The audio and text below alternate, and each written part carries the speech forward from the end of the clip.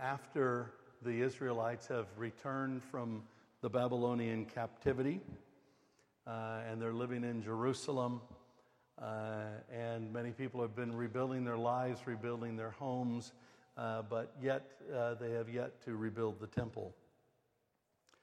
In the second year of Darius the king, in the 6th month, on the first day of the month, the word of the Lord came by the hand of Haggai to the prophet Zerubbabel, the son of Shealtiel, governor of Judah, and to Joshua, the son of Jehozadak, the high priest.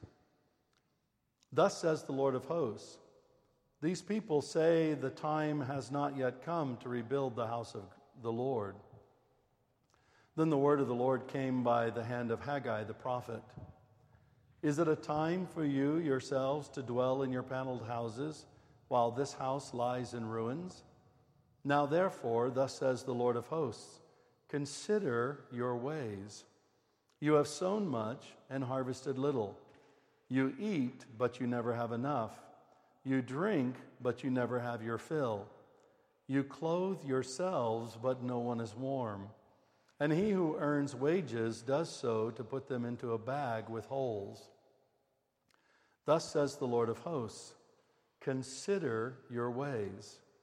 Go up to the hills and bring wood and build the house that I may take pleasure in it and that I may be glorified, says the Lord. You looked for much, and behold, it came to little. And when you brought it home, I blew it away. Why, declares the Lord of hosts? Because of my house that lies in ruins, while each of you busies himself with his own house. Therefore the heavens above you have withheld the dew, and the earth has withheld its produce, and I have called for a drought on the land and the hills, on the grain, the new wine, the oil, on what the ground brings forth, on man and beast, and on all their labors. And then over to Ephesians chapter 2, toward the end, picking up with verse 19. Paul has just talked about how through Jesus Christ, the Jews and the Gentiles have become one, and we are now one family, one body, one flesh. And he writes here, so then you are no longer strangers and aliens, but you are fellow citizens with the saints and members of the household of God, built on the foundation of the apostles and prophets, Christ Jesus himself being the cornerstone, in whom the whole structure, being joined together, grows into a holy temple in the Lord. In him you are also being built together into a dwelling place for God by the Spirit. May God bless to us this reading from his holy word. Amen. Apologies for my voice today. We'll see how I get through everything. So far, so good. I've got a couple of stories. These are actually true stories and about families and family life. And so I want to read a couple of them to you. Here's the first one. It was a typical noisy dinner at my parents' home, and Dad was having trouble following the conversations. He kept jumping in with off-topic comments and asking for things to be repeated. I finally told him he needed to get a hearing aid. Looking at me as if I was crazy, he said, "What would I do with a hand grenade?"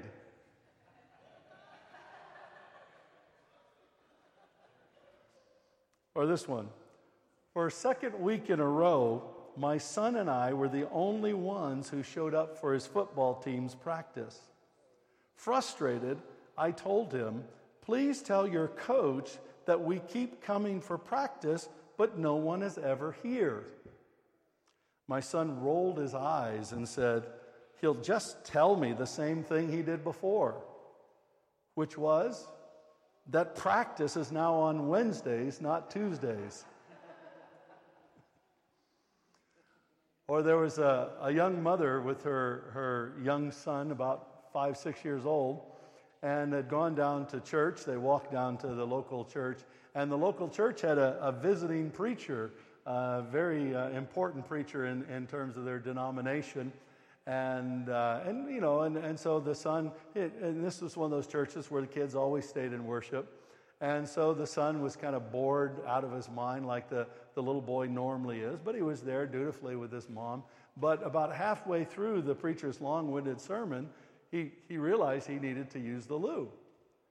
And so he didn't really know where the loo was in this place, so he asked, a neighbor, and they said, well, you go down the stairs, and the stairs were at the front close to the pulpit. You walk down those stairs, and it's just downstairs behind the blackboard. And so the little boy, sheepishly got up, and he walked quietly down the stairs, and he looked around, and he couldn't find the toilet anywhere. He couldn't see it. And so he walked back up the stairs, and during the middle of the pastor's sermon, he says, "Preacher, where's the toilet?" Now, that was a true story because I did that. That's one of the reasons why I love having kids around. But I tell you, my mom was embarrassed to no end, And it's a truth about families, right? We all have probably had an embarrassing aunt or uncle, some member of the family who has a reputation for doing outrageous things. I had an uncle who was always playing jokes on his sons and my cousins and doing all kinds of outrageous things. And we all have that a bit. People, situations that kind of cause a little bit of embarrassment. And I think a lot of times that's how Christians feel about church. I mean, today, in our time, and in the West, certainly in this country, certainly in the United States, it's very popular to put down the church. It's very popular to criticize the church. It's very popular to try to diminish the church. To say, well, you got the kingdom of God, and it's out there, and God's doing great things. And then you got the church, and, oh, yeah, we all know, the church is like my crazy aunt. It doesn't really do all the stuff it can do, and it's kind of weird, and it's kind of outdated. The aunt, she comes, and she wears mismatched socks and clothes that are 40 years out of date and smell like mothballs and everything. And so a lot of people think of the church in that way. And the church over really the last 30, 40, 50 years has been quite diminished and criticized and pushed to the side a little bit as a bit of an embarrassment. And it's often an embarrassment because, as I said last week, we are the kingdom of God, but for many people, the church doesn't look like the kingdom of God. I mean, after all, look at us today. We'd say, well, if we're really the kingdom of God, certainly we'd all be better dressed. We'd all be wealthier. The building would be fuller. We'd have, maybe a better worship band, all this other stuff. It was the kingdom of God. There would be so many more incredible things happening. At least that's what we put into our minds. And a lot of times we read back into the book of Acts, and we actually edit out the embarrassing parts in the book of Acts, expecting that the church, always got along and always did things well together, and was just this one big happy family. But if you really read the Bible, you find that from the beginning, that was not so. From the beginning, there was always parts of the church that were a bit of an embarrassment, where people kind of diminished the church or didn't want it to be as prominent because it didn't contain the wealthiest people in society, and most churches consisted of a lot of poorer people who were struggling. There were many slaves that were in the church. There were many people who were not the best or the brightest or the cream of the crop or the top of society, but they were ordinary people, sometimes very poor people, sometimes very struggling people, sometimes very awkward people who were not educated, who did not have the best of manners, who did not have the best way of doing things. And the temptation was to kind of treat the church as a bit of an embarrassment. But that is not what we are. It's me. We really are the kingdom of God as the church, as the body of Christ. But we are not the totality of the kingdom. The kingdom is never less than the church, but it is always a bit more than the church. But it always includes the one true church of Jesus Christ, and we're just one part of the church as the kingdom. That includes the church all around the globe. We are the kingdom of God, but the kingdom of God goes beyond us. In the same way, we are a manifestation of the kingdom of God. As I said last week, our very presence in society is a sign, is a demonstration that Jesus Christ is King, and there are people who live by a different set of rules, a different set of standards, who live in accordance with an allegiance to a different kingdom than the kingdoms of this world. The fact that we've gathered together, that we worship Jesus, all of this demonstrates that we are indeed a manifestation of the kingdom of God. Now, the kingdom has other manifestations, to be sure. Healing the sick, casting out demons, people coming to faith in Christ, the good news being preached to the poor. All of these things as well are manifestations of the kingdom of God. We are a manifestation of the kingdom, but we want to see God's kingdom manifested in every area of life. We are a manifestation of the kingdom, but I want to see the kingdom of God in our government. I want to see the kingdom of God in our media. I want to see the kingdom of God in our finances. Now, the challenge is it will never be there until Jesus comes again, but that doesn't mean that we don't strive for it, that we don't go after it, all the while realizing that we are the primary fundamental manifestation of the kingdom of God. But we are not the totality of it. It's interesting, if you look at the words of Jesus, when we started this whole series, we looked at Jesus' first sermon, which was, "The kingdom of God is at hand. Repent and believe the good news." So Jesus was saying, the kingdom of God is here. The kingdom of God is around us. And yet, Jesus also taught us to pray in the Lord's Prayer, "Your kingdom come and your will be done on earth as it is in heaven." As long as we're in this world, we're always going to live into a tension between the kingdom that is already here and the kingdom that is not yet here in its fullness. And as the church, we are already a manifestation of the kingdom. We are already the kingdom, but we are not, and we will never be, the kingdom in its fullness until Jesus comes again. When Jesus comes again, that's when we are taken up and we're given our new bodies. That's when we are set free completely from the power of sin. That's when we join him fully in ruling and reigning on the earth alongside of him. That is happening. That will happen, but it will not happen fully until Jesus is here present with us again. And so in the meantime, we're always going to live in tension. We're always going to live with a little bit of embarrassment, with a little bit of the reality that we don't live up to the standards we want to live up to. We don't look like the people we want to look like. We don't heal every sickness. We don't see every person completely set free. We're in a life of tension, in a world of tension, but that does not diminish the reality of who we are as the kingdom of God. And the church, we are the kingdom, but we're just not the kingdom in all its fullness. We are a manifestation of the kingdom, but we are not the only manifestation of the kingdom. Every church gathered on this day everywhere around the world is also a manifestation of the kingdom, as long as it's gathered with its only allegiance to the King Jesus.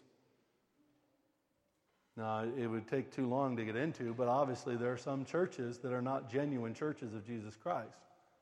There are some people who call themselves churches that have gathered in the world today, but the name Jesus will not even be mentioned. They're nothing more really than secular humanistic societies that meet under the banner of church, but we won't quite get into that. For now, let's just talk about the genuine reality that is the church of Jesus Christ. And so we must constantly fight against this temptation to be embarrassed by what we're not. We must constantly fight against this temptation to say, to discount the church because we're so small, because we struggle, because we don't have lots of money, because we don't have this or we don't have that, because not every sickness is healed, because not every person is saved, whatever it is. We must constantly war against the tactic of Satan to diminish us, to undermine us, and to weaken us and disempower us as the church, the manifestation of God's kingdom right here in London, right here in our part of the city. And to do that, we need to understand our reality as the church. Who are we really? Who are we really? And that's what Paul is trying to deal with here in the passage that we read from Ephesians. And he tells us a number of things. He tells us that we are no longer strangers and aliens to God, to the life of God in Jesus Christ. We're not separated from that. We are a part of that. He tells us that we are citizens of the kingdom, and we are saints. That's who we are now. It's a bit like me. Even though I live here in London, I've been here in London for 18 years. I've ministered in London longer than I ministered in the United States. I'm still a citizen of the United States. But I don't live in the United States. But I'm still a citizen of the United States. In the same way, we are citizens of God's kingdom. The difference is that we're actually living in the reality of the kingdom because the kingdom is here. It's a bit like if I went and stayed in the embassy of the United States and lived there. You know, I'm on kingdom territory. I'm on U.S. territory, even though I'm in the United Kingdom. When we're gathered here in this place, we're on kingdom territory. Not the United Kingdom territory, but we're on the King Jesus territory. We're citizens of this kingdom, and we are saints. We are holy ones. Now, I don't know about you, but there's a lot of days I don't look very holy, but the way I look doesn't change my reality. You know, I imagine that the Duke and Duchess of Sussex, when they get up in the morning, get out of bed, they don't look very much like the Duke and Duchess of Sussex. It takes a little preparation, but the fact that they don't look like the Duke and Duchess of Sussex doesn't change the fact that they are indeed the Duke and Duchess of Sussex. And we need to understand this, and we need to embrace this, and we need to realize, Paul tells us, that we are members of God's household. Now that word household is kind of got a dual meaning there. It's we're members of God's household, or we're members of God's house. So it's talking about the structure as well as the fact that we're brothers and sisters. We're part of the house as well as members of the house, and that becomes clear as you go down in the text there. So that's who we are right now. We are the house of God. When we gather together as the house of God, as the household of God. That is our reality in this very moment.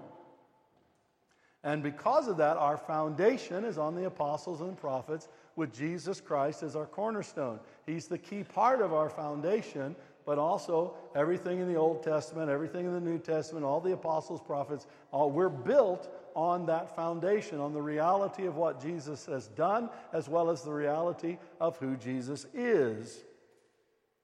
And Paul goes on to tell us that we are joined together as a structure to grow into the Lord's temple. Now, this is telling us here that we are a visible sign of God's presence in the city.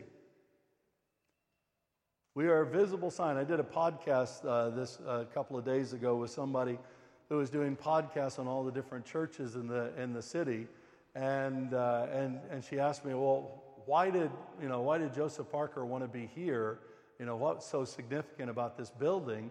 And I said, well, he wanted to lift up the cross of Christ over the city. And our church has the cross on the top. Unlike many churches that have a weather vane, we have a cross. And the purpose of that is that we are a visible sign of the kingdom reality in Jesus Christ, that Jesus is King. And God is building us together, according to Paul. God has joined us together so that we grow into the reality of this visible sign of God's kingdom. The more we exist, the more we work together, the more we minister together, the more we become that visible sign of God's kingdom. Paul also tells us that we are being built together as a dwelling place for God by the Spirit. Now, the nuance here is slightly different. In the first, we're a visible sign of God's kingdom, but in this one, by the Spirit, we are agents of the advancement of God's kingdom. We are to be a dwelling place for God so that when people come in, when people encounter us, they say, God's presence is here. One of the really cool things about City Temple, over the years, I cannot tell you the number of people who've walked in, maybe spent some time in the prayer room, maybe come here as part of a ministry, and they say, wow, I really sense God's presence here. I know God's really here. And I say, yeah, I know. Well, I don't usually say that because that sounds more like, yeah, tell me something I don't know.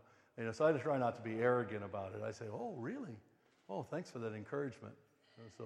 But I'm thinking on the inside, yeah, I know this. Because that's what God is doing us. He is building us together as a dwelling place for Him by the Spirit so that we together will advance His kingdom into the world around us. And that's the twofold reality that comes out of us being saints, citizens of the kingdom, members of God's household. We are being joined together to be a visible sign of God's kingdom reality in Christ Jesus. And we are being built together so that together we can manifest the kingdom of God. We can fulfill the prayer of Jesus, your kingdom come, your will be done on earth as it is in heaven. That's supposed to happen in and through us. And that is the reality. Excuse me. And all of this happens by the Holy Spirit. It's really key to note here that in the language of Paul, these things are being done to us. They're not being done by us. The Holy Spirit is joining us together to be a visible sign. The Holy Spirit is building us together.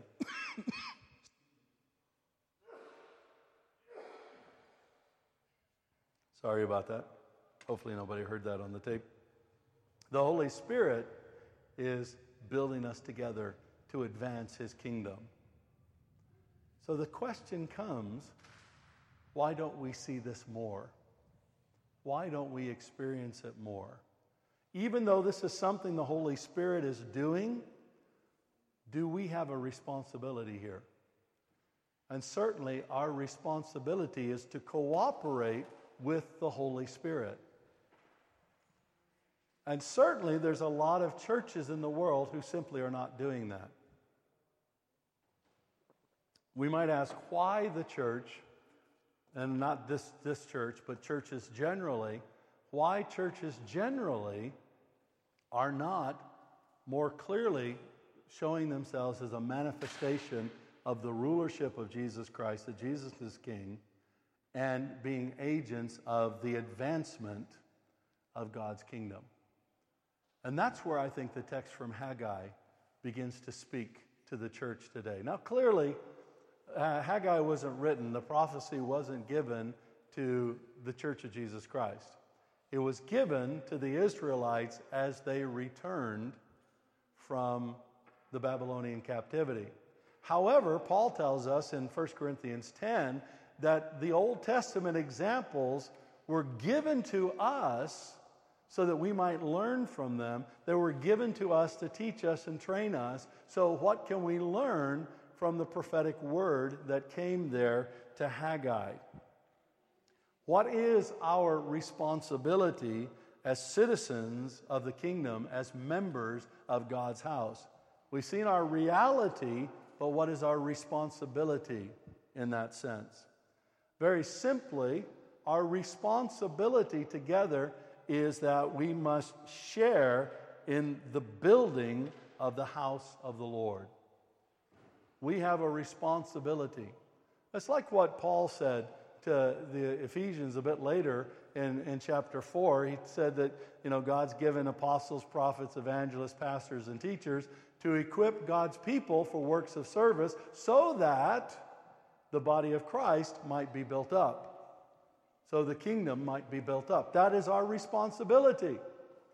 We don't do all of the building, but we share in that responsibility. We cooperate with the Holy Spirit in the work that He is doing. And so Haggai gives us a warning here. He tells us that we must not neglect working on God's house while we build our own houses. It's really popular today for people to say, well, again, the church is kind of pushed to the sidelines, so the really important thing is that you got to work on your relationship with Jesus independently of the church. That's the implication. Work on your relationship with Jesus, then work on your relationship with your family, and then you work on on the church. As if the three of those are totally distinct and isolated realities. And in that kind of economy, then, people say, well, then you need to put your family over your church. And there's a little bit of truth to that. If you're talking about an organization that is, just an empty structure, if you will, yeah, your family is more important. But in the kingdom reality, our relationship with Jesus, our relationship with our family, and our relationship with the church is connected. These are not separate realities. These are connected realities, and we need to understand how they are connected. You don't grow in Jesus, for example. You don't grow in intimacy with Jesus apart from the body of Christ. You cannot be a mature Christian in isolation from the Church of Jesus Christ. It is impossible. It is impossible. There's no such thing as a mature individual Christian who is in isolation to the church as the body of Christ. You can't have a healthy family without your connection to Jesus and without your connection with other Christians. It's the primary responsibility of a mom and a dad to disciple their children, but it's also the responsibility of the church to help in that discipleship. Mom and dad alone are not enough. It will not happen without mom and dad. And one of the great failings, I think, of Western Christianity over the last 50 years is we've isolated mom and dad. We've isolated things like what was called family worship, where families would pray together and read Scripture together, and fathers would teach their children how to follow Jesus and teach them about Jesus. And we said, okay, we'll just delegate that to the church and let the church do that. You can't do that. You need to take responsibility as mom and dad for the discipleship of your kids. At the same time, you cannot say, well, if we just do everything right as mom and dad and disciple our kids, then we don't need the church. You need the church. All of these things are connected in the kingdom of God, in the reality of the body of Christ. And we have to understand that, and that's the context that Haggai, God is speaking through Haggai into there in Israel, but it's also the context that we live in. It is the biblical reality. So what do? Well, Haggai then, he makes a warning. He says, you cannot neglect God's house while you just work on your own house. Thinking, if I just keep my own house in order, then, the church will take care of itself. And there are consequences, he says, personal consequences. You will sow much, but you'll harvest little. It seems like you work really hard in your life, and it seems like you do a lot of great stuff, but you don't have many results from it. You eat and drink, but you're not satisfied. There's a dissatisfaction in life that comes if you just work in your own house. You have clothes, but you're not warm. In other words, you seem to be taking care of yourself, but at the same time, you feel kind of exposed and isolated and on your own. You earn money, but it seems to waste away. That all the stuff that you do get and all the produce that you do have just doesn't really seem to come to much. Now, these things, these consequences, can be understood both literally and also spiritually in our lives. They have a spiritual application. And so many times, if we are part of the church, if we are Christians, but we're working just on our own little house, and we're not working to build up the house of God, then these things happen. We don't have much of a harvest. We don't have much satisfaction. We seem to be exposed. And what we do have just seems to waste away. And personal consequences. So what do? Well, he says, go up in the mountains and get some wood and come down and build the house of God. We'd say this: we need to make an effort to build God's house so that God is pleased with it and glorified through it. We all have a responsibility to give it our best effort. And the implication here is if you have to go up and get wood, it's not like something that's just around you and it's always going to be convenient. It takes effort, it takes energy, it takes sacrifice, it takes commitment. And you need to make this the commitment, have the energy to work on, cooperate with the Holy Spirit, cooperate with other believers to build up God's house. And the goal of building God's house is very important. It's not so that you feel good about being a church member. It's not so that the church becomes the church that you want it to be. It's not so that the church meets your felt needs. The purpose here is so that the church brings pleasure to God and God is glorified through it. At the end of the day, our question is, God, are you happy with us? And if you're not happy with us, what do we need to do? Just like when I stand before Jesus, I want to hear him say, well done, good and faithful servant. When we stand before Jesus as this part of the body of Christ, we want to hear Jesus say, hey guys, you did a great job together. I was really pleased with what you did. The interesting thing here is that Jesus is not always pleased with what people are pleased with. If we've got a great worship band, that doesn't mean Jesus is happy. If this building was full, doesn't mean Jesus is pleased with us. We need to really be seeking the Lord. And what does it mean that Jesus is pleased with us? It might be that we've been faithful to be good stewards over what he has given us, and we've worked together to do our best with the resources he's given us. Maybe he looks at us and is pleased with that. You know, Jesus said the last will be first and the first will be last, and I think there's going to be a lot of really large churches that at the end of the day, Jesus is not very happy with, and a number of quite small churches that Jesus says, hey, I really like you guys. I'm really pleased here. So we need to make an effort to build up God's house together so that God is pleased and God is glorified. So that we are the manifestation of God's kingdom and so that we are the advancement of God's kingdom. And God is not happy if the church lies in ruins while everybody works on their own house. And not only are there personal consequences, I think Haggai here is telling us that there are corporate consequences. So what are the corporate consequences? We expect much, but get little, and what little we have seems to blow away. We have great expectations, but they never seem to amount to what we want. And even what little we have seems to blow away.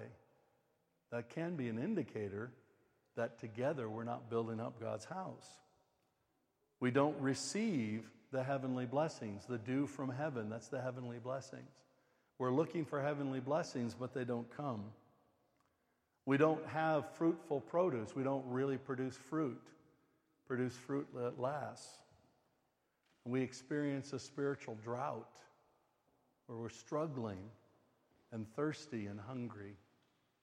And these indicators are sometimes indicators that we are not corporately working alongside the Holy Spirit in cooperation with the Holy Spirit to build the house of God.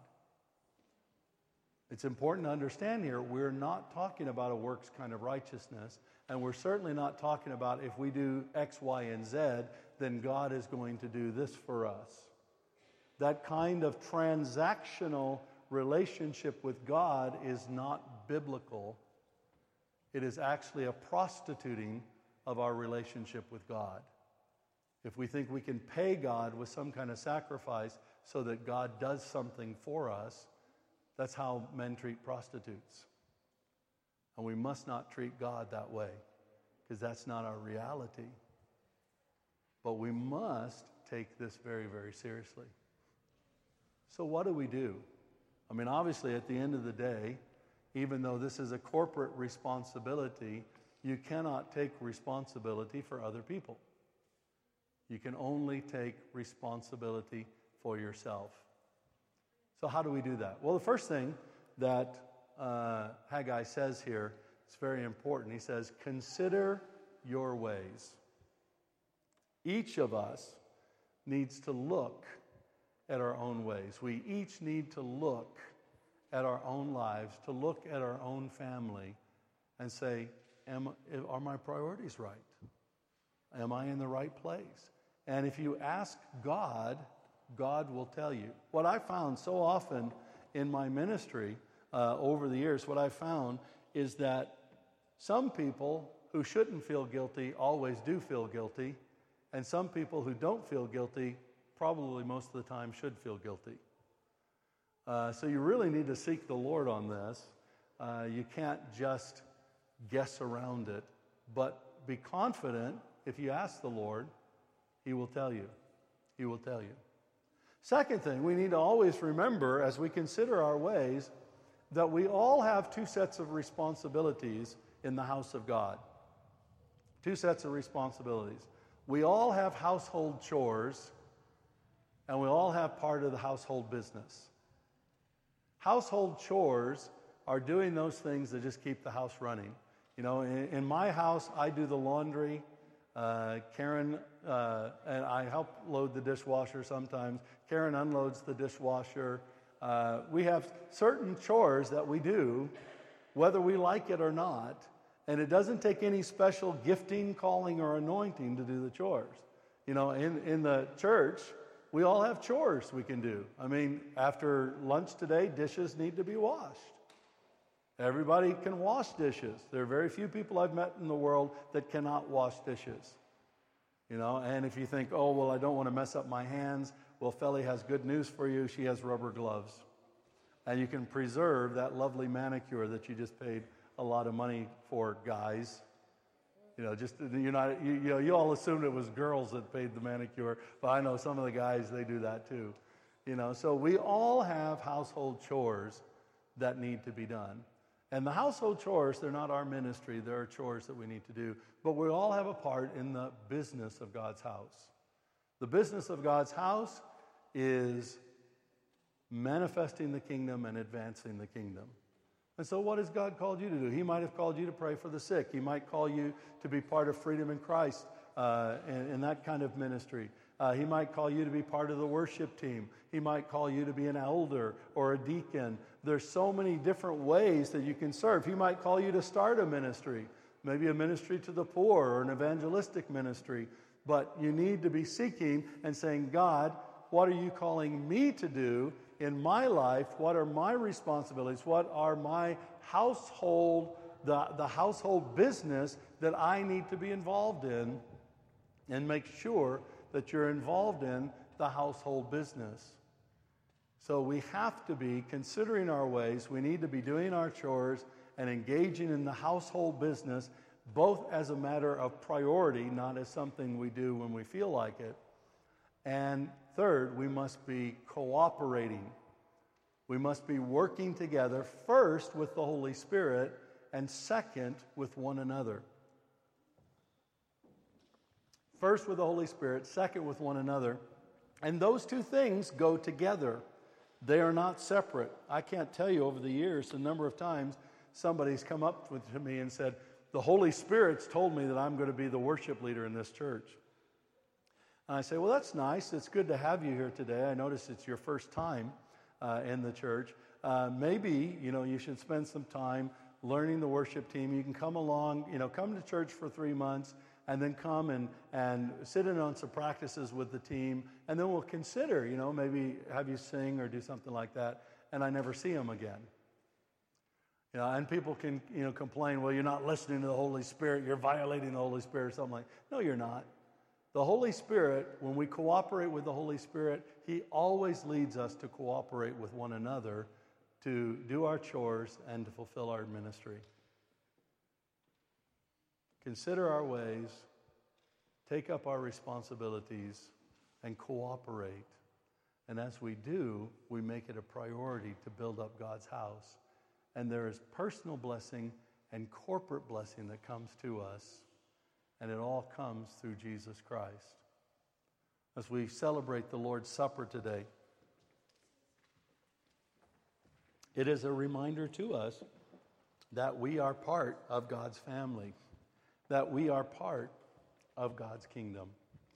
And this meal, this bread, this cup is open to anyone who names Jesus Christ as Lord and Savior in their lives, that they can come and they can share.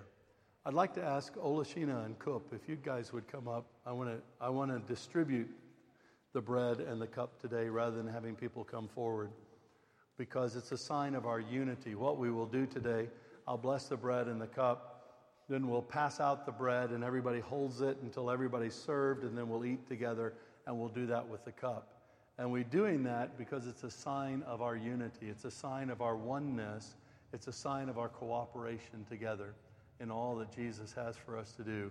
And this is a reality. Every time we eat this bread and drink the cup, we declare Jesus is King, and we are citizens of His kingdom and members of His household, redeemed by His blood and covered with His love. Let's pray. Gracious God, thank you so much. Thank you for calling us together. Father, I pray that you'd help each of us consider our ways, take up our responsibilities, and cooperate so that we will be a manifestation of your kingdom as well as agents of your kingdom advancement.